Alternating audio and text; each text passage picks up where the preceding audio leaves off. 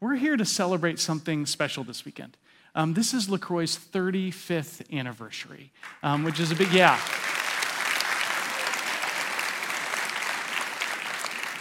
which is a big deal. And we want to take some time and reflect and remember what God has been doing in our midst.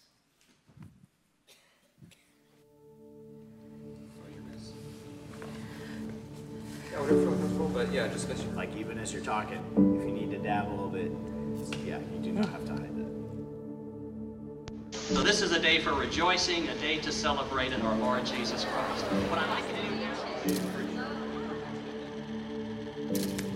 Wendy, when you think about LaCroix Church and 35 years of a community pursuing Christ, what story comes to mind? What story stands out to you?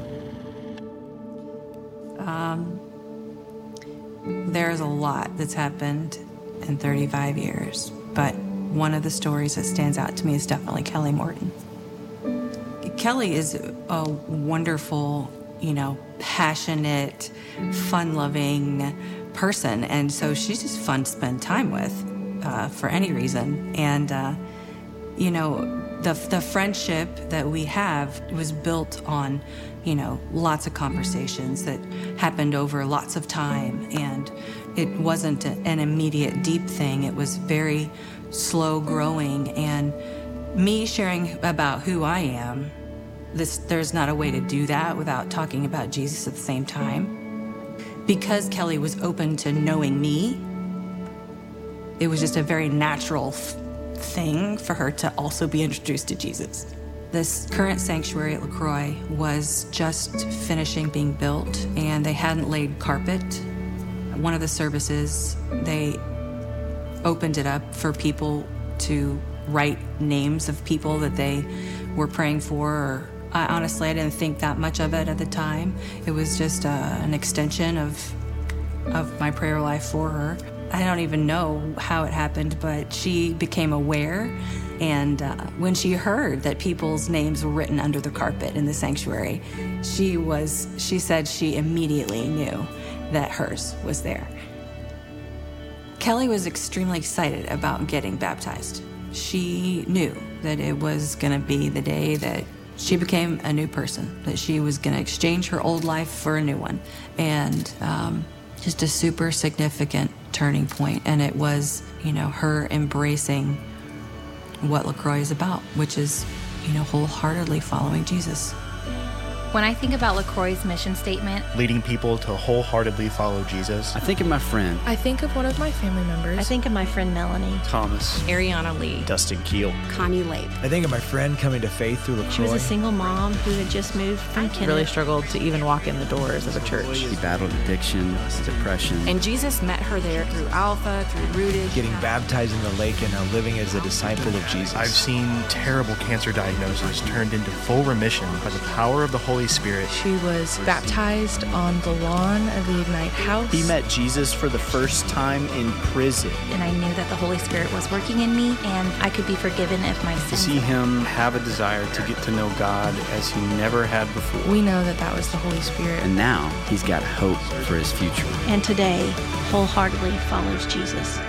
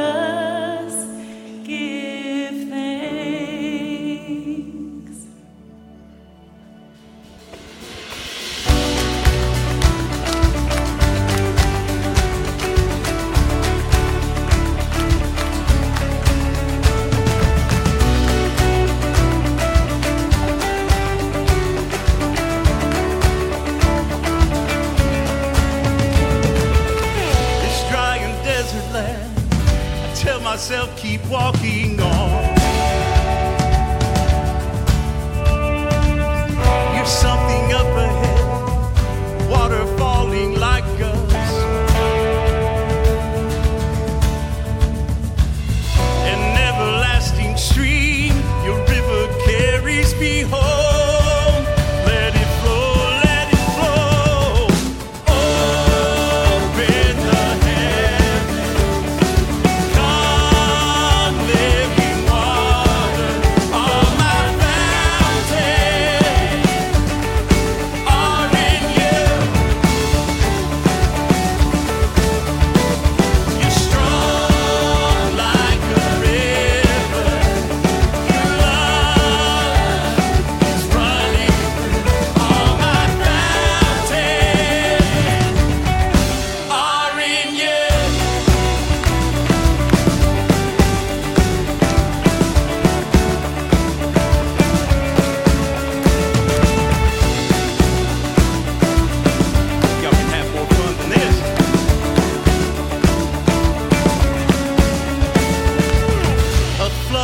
My soul, a well that never will run dry.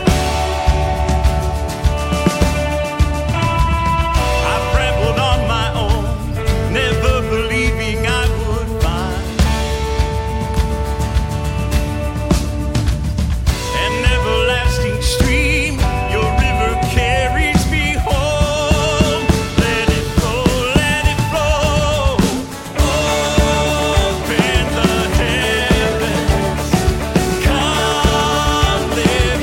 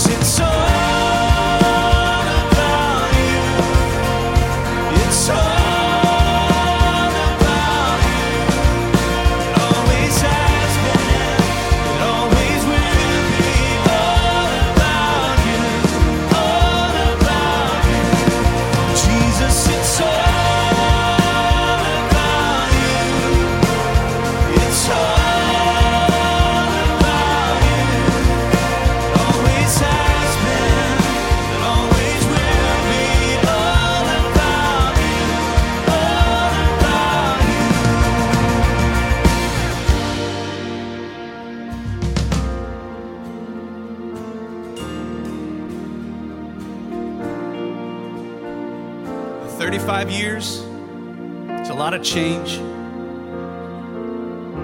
It doesn't matter who's preaching, who's leading worship, what building we're in, who's in the seats, whether you're online or in the room or down in the rainforest, wherever you are, wherever you've experienced LaCroix, it's all about Jesus. It's all because of Jesus that we've seen what we've seen in 35 years.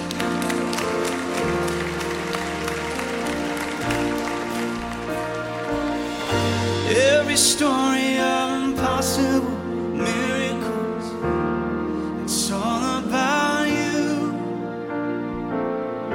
Every story of a prodigal coming home, it's all about you.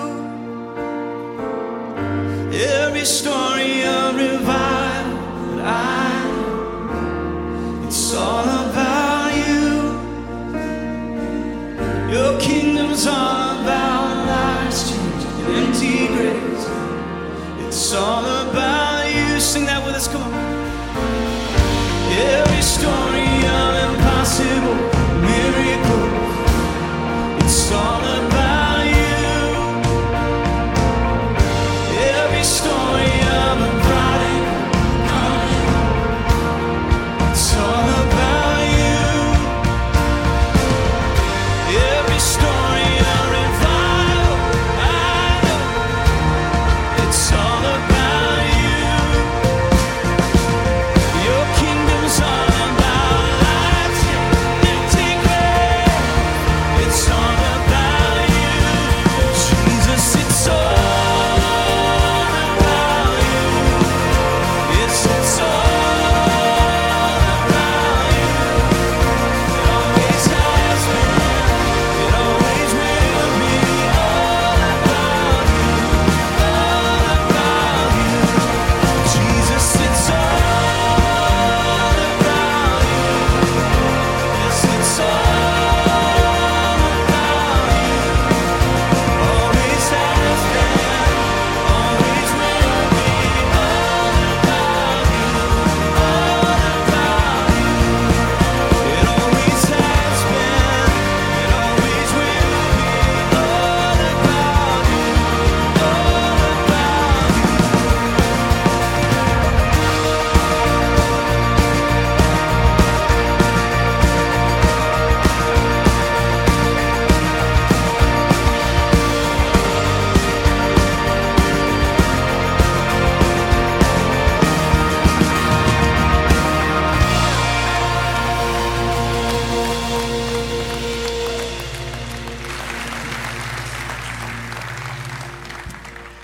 Let's pray together.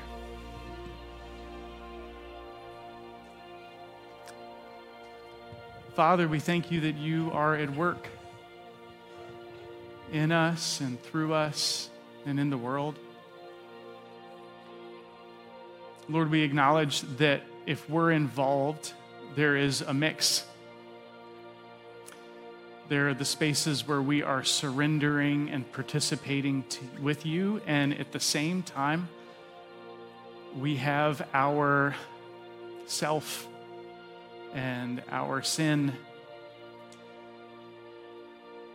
And Lord, for that we repent and we're sorry.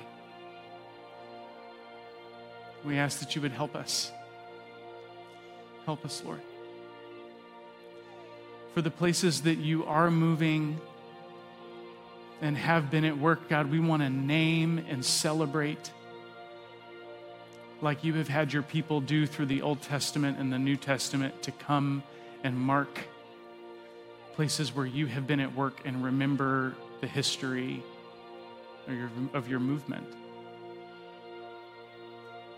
So Jesus, today, would you draw us closer to yourself? And it is in your name that we pray. Amen. You can grab a seat.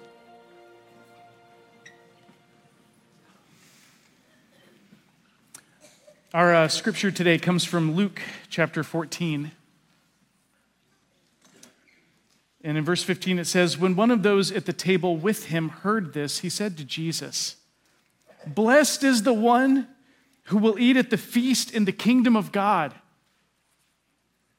Jesus replied, 'A certain man was preparing a banquet and invited many guests. At the time of the banquet, he sent his servant to tell those who had been invited, "Come, for everything is now ready." But they all alike began to make excuses. The first said, "I have just bought a field and must go and see it. Please excuse me." Another said, "I've just bought 5 yoke of oxen and I'm on my way to try them out. Please excuse me." Still another said, "I just got married, so I can't come." The servant came back and reported this to the master. Then the owner of the house became angry and ordered his servant, "Go out quickly into the streets and alleys of the town and bring in the poor, the crippled, the blind, and the lame." "Sir," the servant said, "what you ordered has been done, and there's still room." The master told his servant, "Go out into the roads and country lanes and compel them to come in so that my house will be full. I tell you, not one of those who were invited will get a taste of my banquet." This is God's word for us today in the words of Jesus. As we come together for worship, one of the things that we do is we worship through giving of our resources. And when we do that, we are participating in a local community and in God's effort and intention to bring those that are outside inside to be at the Father's table. So I would encourage you, you can give online or physically in the room. There's some boxes in the back. But that is what we want to be a part of. Today, as we come together, one of the things that we've been doing regularly once a year on our anniversary for a few years now that has been extremely helpful to us as a leadership team to gain insight into what's going on in our church is to have everyone fill out this spiritual health survey that you got when you came in. If you didn't get one of these when you came in, just stick your hand up and somebody will bring you one of these. And the reason why we do this is because our mission is leading people to wholeheartedly follow Jesus, and that's tough to count. That's tough to figure out how it's going. We can figure out how many people are in a room, or, there's different ways of counting, and that's all good, and we need to do that. But that's not the same as making wholehearted followers of Jesus. Having a full room doesn't equate to lots of people following Jesus with all their heart. And so one of the ways that we try to keep tabs on that is just once a year, just asking a few questions front and back that helps us kind of take a pulse and has really informed us as a leadership team on where where our congregation is strong and where our congregation needs some help and needs some strengthening. And so we're just going to take some time right now, and I would ask you to just quickly and with intentionality, just take some time and fill this out right now. So thank you. I'll be back in a few minutes.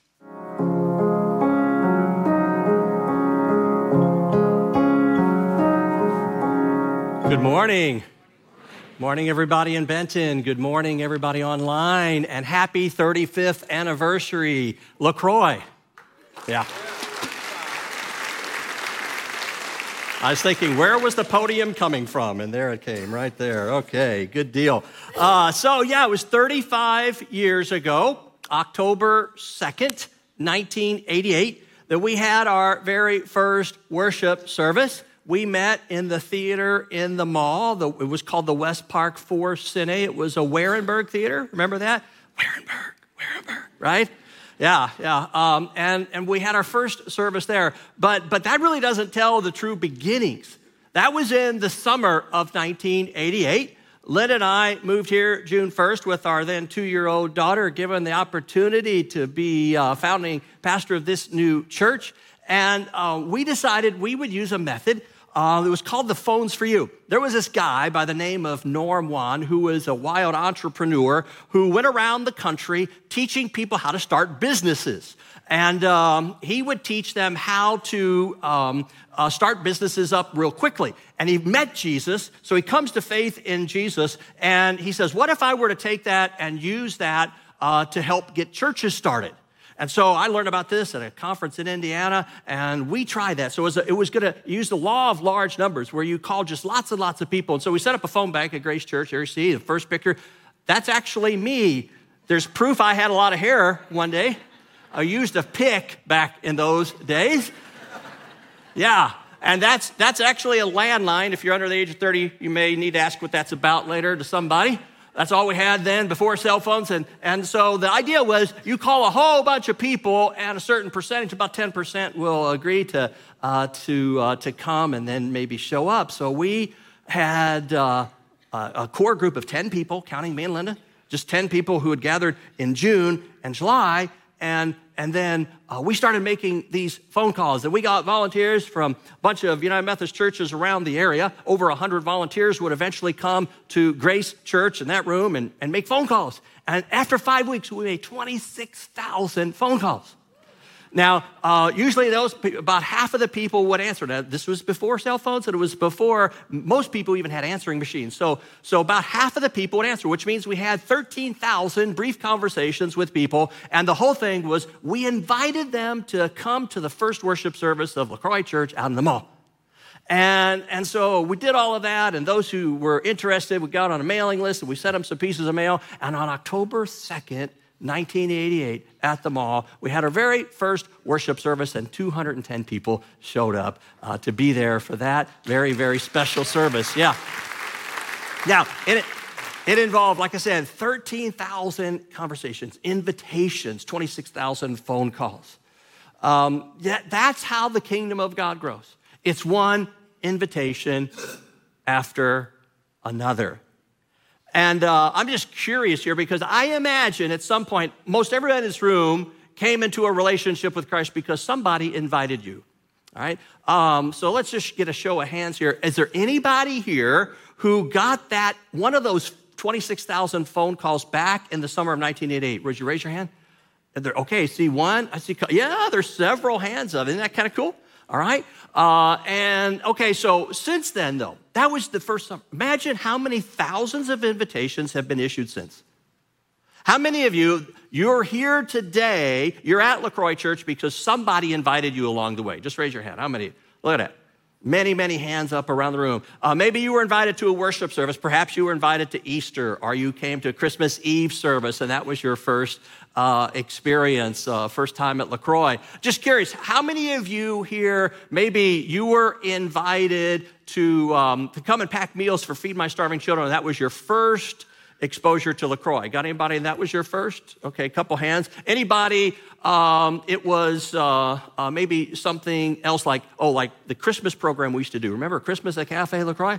Yeah, we'd have hundreds, and it grew to thousands of people would come to that. How many of you, your first experience at LaCroix was at Christmas at Cafe LaCroix? All right, several people down here. How many? It was Alpha. Somebody invited you to Alpha, and that was, okay, several. And it just, when you think about it, how many, we couldn't even begin to count the number of invitations that have been extended through the years, not just to LaCroix, but to come into a relationship with Christ. Well, in this passage that was read, in this, we have a story, a parable that Jesus tells. And there's this great invitation. Come, for everything is ready. It's an invitation to a banquet. And Jesus tells us this story to help us understand a little bit more of what the kingdom of God is about. So on this, our 35th anniversary as a church, this is sort of a reminder. Like, here's why we do what we do, and here's what we are about. We have three, we call them core values that really define us as a church. We say these are central to LaCroix, and one of them is we are outwardly focused. Maybe you've been a part of a church, I have, that was kind of inwardly focused, ingrown, only concerned about its own members and its own people. That happens way too often with churches. We have to be very intentional. That's just kind of the natural flow of life, is to become more inwardly focused. But at LaCroix, we want to say we are outwardly focused. And here in this story, we see that you are invited to the greatest banquet of all time. Greatest feast of all time, knowing God through Jesus Christ.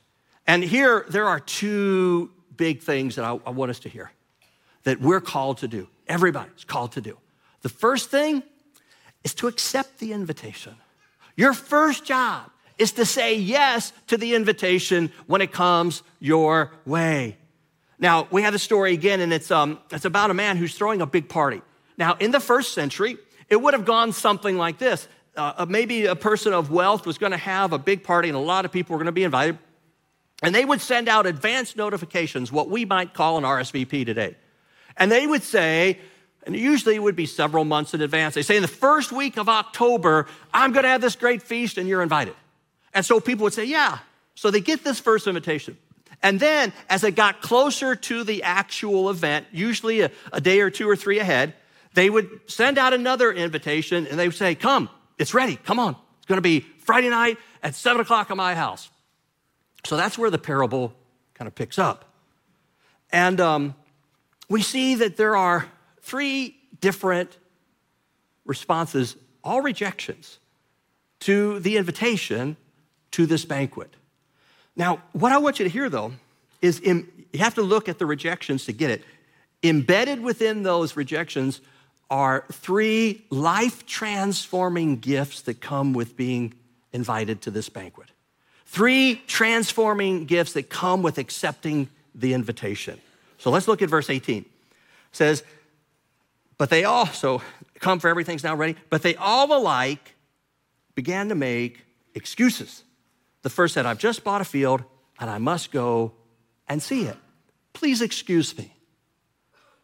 Now, remember, this guy was already invited, he said he'd come. But now he says, I've just bought a field and I've got to go see it. So he buys a piece of property sight unseen. Now, I know that happens sometimes, probably not the best way to buy property, but that's the way he's done it. And he's saying, I have to go and check it out. Now, what's really in this invitation?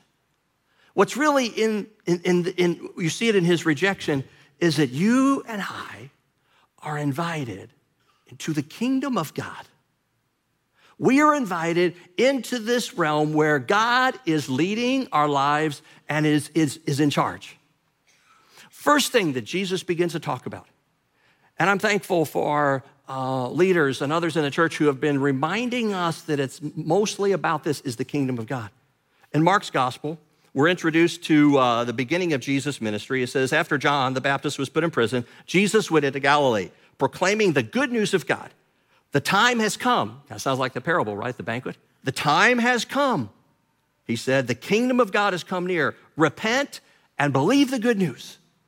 So what's the good news? The kingdom of God is near. What's the kingdom of God? Where God's will is done and his ways are followed. And that's a beautiful place. That's an amazing place. When God's will is done, when God's ways are honored, it is the best. It is what we were created to do. Your kingdom is the extent of your will. You and I, each of us have a kingdom. It's where I get what I want done. The kingdom of God is where God gets what he wants done. And where's the clash? We surrender to that. When Jesus was praying at the end of his ministry in the Garden of Gethsemane, he surrendered to the will of God. He said, not my will, but yours be done. He lived into this kingdom. So what's this guy doing? He says, I've got some land. I'm going to go get it. Now, that would be very unusual. We take it for granted. Most everybody in this room is or has been a landowner of some kind, property. Very, very, very rare thing, though, in the history of the world. Very few people own land. What is he really saying? He's saying, thanks, but no thanks. I'm building my own kingdom. And so he says, no, I'm not going to come. And it's just life. There's nothing sinister. There's nothing terrible about buying property. We do it all the time. Nothing sinful at all about that. It just gets in the way. See, it can get in the way of the ultimate good, of the best thing. You know what the greatest, we just did this survey, and thank you for filling it out. It is so helpful for us. We did a survey on discipleship. Friends, you want to know what the greatest hindrance to discipleship is today in America? You know what it is? This little child said, yeah. Oh, I'm going to tell you. Life. We get busy. We have property to buy, kids to raise, sports to get our kids involved with, school, business to build, resume to build, pension plan to build, whatever. It's just life happens. And God gets squeezed out. So this guy says, no, thanks. I am building my own kingdom. Verse 19, another said, I've just bought 5 yoke of oxen, and I'm on my way to try them out. Please excuse me. What's this with buying stuff and not checking it out first? But he does, okay? Just like the other verse. He says, I've bought 5 yoke of oxen. Now, what's the promise? What's the gift there? What was an ox? It's an animal that was used to plow fields. Strong, powerful animal. If you had a farm and you had an ox, your job and your life got a whole lot easier because you could hook up stuff to that ox and it could plow your fields. It represented power, represented strength. The invitation is you are invited to discover and live into supernatural power. You are invited into a power that is greater than your own. You are invited to live in the kingdom of God, supernatural strength, the bread of life, living water. It gets expressed many different ways. God's power, the power of the Holy Spirit. Now this guy, he says he's just bought 5 oxen. Now that would have been very unusual because most people could not afford one. So if you had some means, you might buy 1 ox. If you were really wealthy, you might get 2. But this guy has just purchased 5. So he's well-to-do.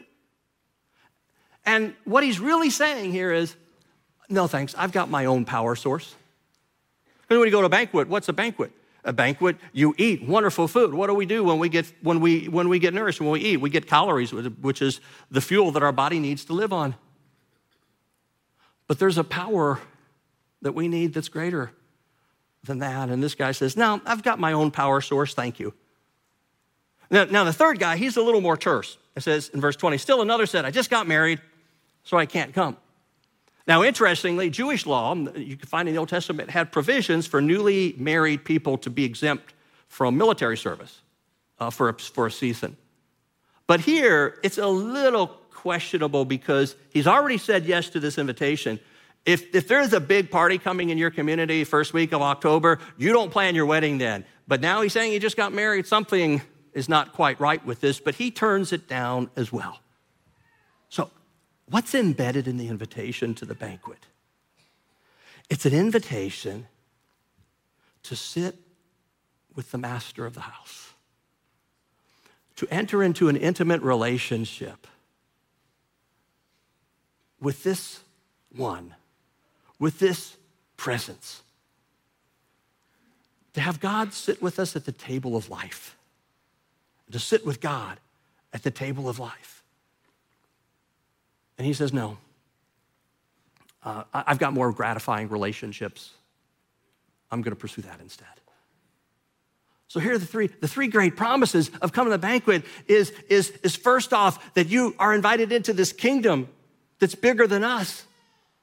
You're invited to have access to supernatural strength, power from above, and into a relationship with Jesus. Friends, if you don't hear anything else, hear this. We're not talking about religion here. We're talking about a relationship with Jesus. And that's what happens when you sit down at a table with someone. You sit down at a table, you get to know the person, you hang out with them, and that day was, you didn't eat dinners with people, even already, you don't typically go out to eat with people you don't like. You eat with people that you want to know better. The God who created the heavens and the earth wants you at his table. He wants you there. So our number one job is to accept the invitation. Now I want you to notice now the third guy's a little terse. The other two are polite. Please excuse me, I can't come. They're not rude. They're not angry. They're not like rejecting it, kind of an in-your-face rejection. They're polite about it. But the real issue here is what is the greatest sin in the Bible. You know what the greatest sin in the Bible? You see it over and over and over again. It's self-sufficiency. I just need me. I don't need God. The problem is they're self-sufficient. I'm building my own kingdom. I've got my own power, thank you, and I've got relationships that they're good for me. And again, their attitude is somewhat positive. They had said yes to the banquet. They're saying, yeah, I'd like to do that one day. You know, that whole church, that whole God thing, yeah, I'm open to that. But not right now. I'm too busy right now. And the sad thing is, There are a lot of folks who get a whiff of the banquet. They smell it cooking off in the distance, but they never enter the banquet. Don't you love it when your neighbors cook barbecue outside? Oh my gosh, it makes me jealous every time. Makes me want to go and invite myself over, but I get them back. Have you ever, a great trick my father-in-law taught me, get your grill, got it all fired up, and get some garlic powder, pour it. Oh my gosh, they come running, all right? It's pretty good.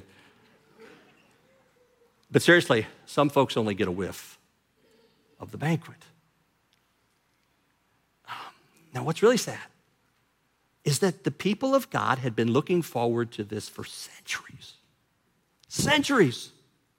They'd been looking forward to the coming of the Messiah. The prophets spoke of it. The people longed for it. They raised their children saying, one day Messiah will come. And what happened? The Messiah comes and they reject him. John's gospel picks this up eloquently in the prologue. He says, he, Jesus, was in the world, and though the world was made through him, the world did not recognize him. He came to that which was his own, but his own did not receive him. They've been looking forward to this for centuries, and when he showed up, they had excuses, and they said, no thanks. But here's the deal, friends. The party's going on. The banquet's going to happen. The food's going to be served. The master's not going to settle for, he's not going to postpone it. He's not going to reschedule it. He's certainly not going to cancel it. He's going to have this party. So your first job and mine is to accept the invitation, to let nothing get in the way of this. And then to extend the invitation. Go back to the story. So these three rejections, the servant came back and reported this to the master. Then the owner of the house became angry and ordered his servant, go out quickly into the streets and alleys of the town and bring in the poor, the crippled, the blind, and the lame. So we're going to have this party. You go out there and you find the people who weren't previously invited. You get them here. You get all the hurting people in the community you can find, and you bring them to the house. Who is the most likely to be open to the gospel are people who have realized that their own self-sufficiency isn't sufficient. They're people who've run into life, and it's been hard. It was interesting when we started 35 years ago. It was amazing as time went on, and we found that guy who told you about started this, taught us how to do that. Thousands of churches started this way. And we all found that the people who wound up coming, a lot of them were hurting. Some of them had not found community. Many people were new to Cape. They never got connected. Some had just gone through divorce. Others had gone through some kind of serious loss in their life. And when they got that call, they were like, yeah, I'm there. They were open because they were hurting. And so we go to the hurting. We hear a lot about the decline of the church in America, and it's true. I'll come back to that in a moment. Why? But friends, as long as there are hurting people in our world, disconnected, struggling people, the gospel of Jesus is going to have an audience, and there will be people who respond. There will be people who know that they need God, and they'll respond. Today, in our culture now, it's different than it was 35 years ago. There are different needs. Anxiety levels are through the roof. Any way you chart it, any way you do the research, more people are anxious today, earlier ages. Loneliness is epidemic. Well, friends, what body can answer the problems of anxiety and loneliness? Jesus said, do not fear. And I'm saying that it's all that simple. But we can be introduced to the one who can alleviate our fears and our anxiety, and we can come into a family of God. When I was at the Alpha conference in London in 2018, 2019, we heard a story. Now, London used to be, London's where England's the whole Methodist movement began. And it was thriving, but now the church is struggling. Much worse than here. But there, are little pockets where people are inviting, and folks are coming to Jesus. And that Holy Trinity Brompton Church, where it all began, had this one Alpha, and they told us the story about this woman. A woman came, and she was participating in Alpha, and they noticed she was really leaning in, that she was just soaking it up like a sponge. And like the second or third week, she started, Alpha always begins with a meal. So she would eat her meal, and then she would go back to get more food and put it in little containers, wrap it in a bag, and take it home. So she did this week after week. And the leaders at the table thought, I wonder what's going on. Is she homeless? Is she poor and she doesn't have enough money to buy food? So they how do we bring this up discreetly enough? So finally, after several weeks, they went up to her and they said, we noticed that you're taking extra food. We're so glad you feel free to do that. Is everything okay? Can we help you out? She goes, no, I'm fine. She goes, I've got a good job, great place to live, and I have plenty of money to buy groceries. But I was so lonely. And I had no relationships or friends in this city. And you all invited me here. And you've been welcoming and loving. And I felt so accepted here. So every week I pack up extra food. And I open it the next night or two and I eat it so that I can remember what love tastes like. Friends, as long as there are lonely people, there'll be people who'll say yes. And who'll come to faith in Jesus. Problem is, we're self-sufficient. Yeah, it is true. For the first time since it's been recorded, since Gallup's been doing this research in the 1930s, there are fewer than 50% of Americans are going to church. First time I ever dropped below 50%. And yeah, there is decline in the American church. But friends, you want to hear some really good news? Population growth of the world. The world is growing at a clip of about 1% a year. Worldwide population. The Church of Jesus Christ worldwide is growing at a clip of 2% a year. Where the Church of Jesus is doubling population growth. Now, yeah, in the West and in America, the church is declining. In the global South, South America, Africa, Central America, places like China, the church is growing not 2%, 4%. It's quadrupling population growth. Why? Because in those parts of the world, there are a whole lot of people who have nothing else to hope in. Mother Teresa once said, you'll never know Jesus is all you need until Jesus is all you've got. And our problem is we've got money. We've got stuff. We've got technology. And quite frankly, a lot of people in our culture don't think they need God. But there are a lot of hurting people. And they know because they've come to the end of themselves. And they're hurting. And they're aware of their need. Jesus tells the church of Laodicea to open their eyes to their real need. In this letter he writes, he says to them, you say, I'm rich. I've acquired a wealth and I don't need a thing.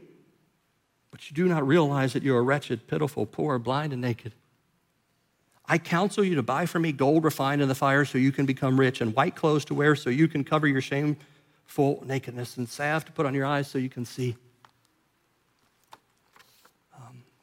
Our self-sufficiency will do us in. But you see, the poor and the hurting and the struggling in life and the addicted, they know. That's why Jesus said, blessed are the poor in spirit, for theirs is the kingdom of God. Blessed are those who hunger and thirst after righteousness, for they shall be filled. It's the satisfied who don't search it out. And then those who do, they find a relationship with God. We'll go back to that John passage where it says his own rejected him. Go on to see what it says next. Yet to all who did receive him, to those who believed in his name, he gave the right to become children of God. Children born not of natural descent, nor of a human decision or a husband's will, but born of God. There are folks who are just waiting for the invitation and ready, hungry for it. And so he does this, we're told, and sir, what you ordered has been done, but there's still room. Then the master said, go out in the roads and country lanes and compel them to come in so that my house may be full. You want to get a picture of the heart of God? There it is. God wants his house full. I'm not talking about this church building or this sanctuary, although it's that plus. God wants to throw a big party, and everyone's invited, and he wants it full. He wants it full. Now, don't give up on your self-sufficient friends, because one day they're going to discover that their little kingdom is puny. They're going to discover that they don't have power to overcome this thing in their life, and they're going to discover that there is a relationship that outshines them all. So you keep on praying for them. The opening video, so good. Their names, thousands of names written on this floor. And a lot of those folks have come to Jesus, but still others haven't. You keep praying, and you keep inviting. Because one day they're going to say yes. Our job is to issue the invitation. Just stand at the door, invite them in. There's a poem that I really love. I shared it with the Alpha team recently and our staff. It's a poem that has inspired me through the years because I think it really captures what our mission is at LaCroix. It was written by Sam Shoemaker. Some may know the name. Sam Shoemaker was a Presbyterian pastor in New York City in the 1920s and 30s, and he worked around a lot of hurting, broken people. He started something called the Oxford Group, which was intended to reach out to people who struggled with life addictions. And out of that came Alcoholics Anonymous. His whole life was reaching out to the addicted and the poor and the crippled and the people who'd been beat up by life. And he wrote this poem, I stand at the door. I stand by the door. I neither go too far in nor stay too far out. The door is the most important door in the world. It's the door through which men and women walk when they find God. There is no use my going way inside it and staying there when so many are still outside, and they, as much as I, crave to know where the door is.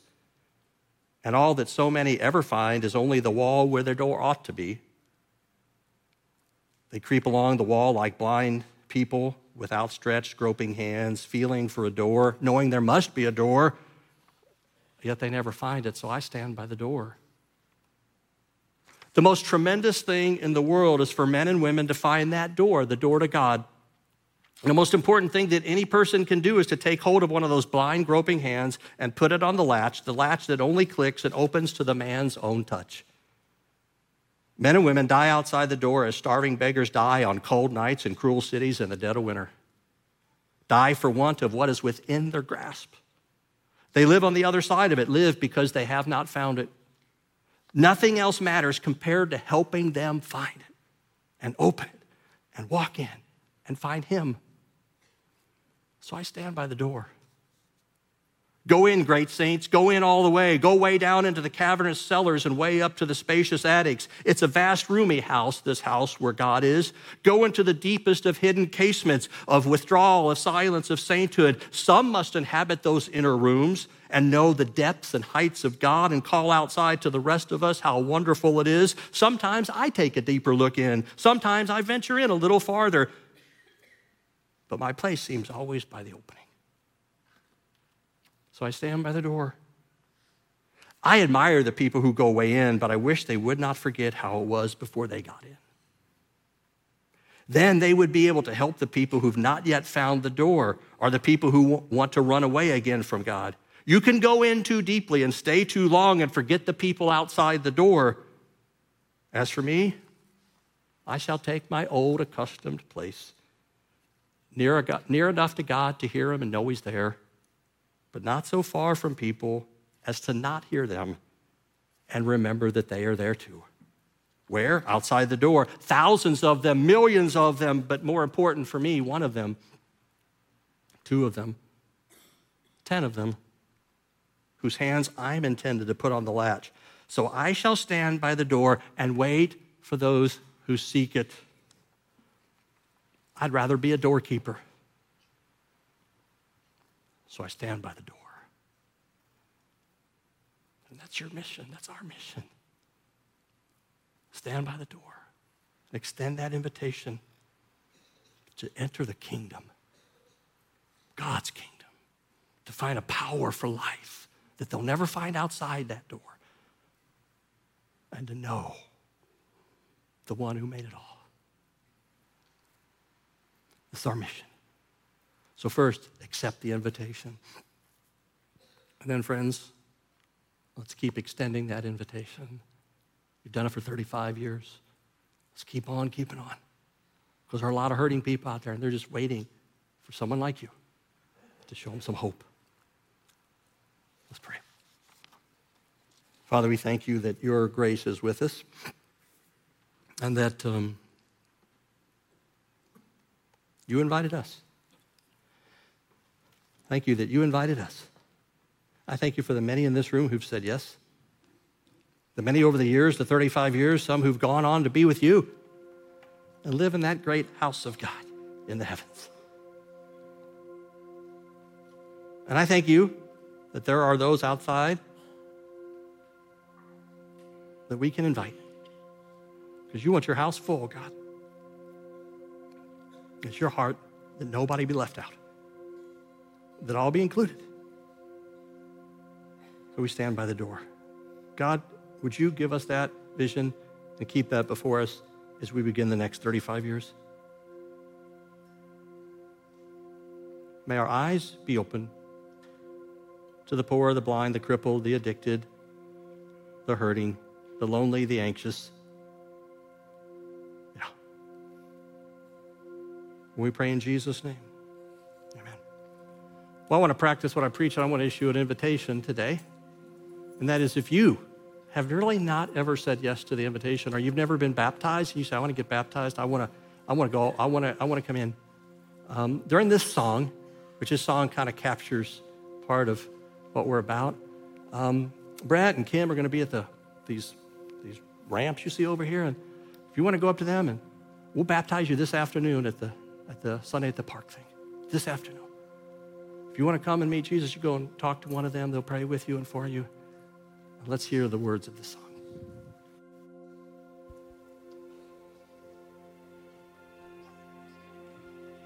This goes out to every outcast, to the just don't quite fit in, every wrong way runaway rebel, so ashamed of where you've been.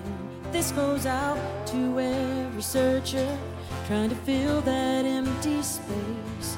Well, your searching days are over now, everything's about to change. Come on down to the living water, waves of mercy washing over you. No more strangers, only sons and daughters. Come down to the living water and rise up new.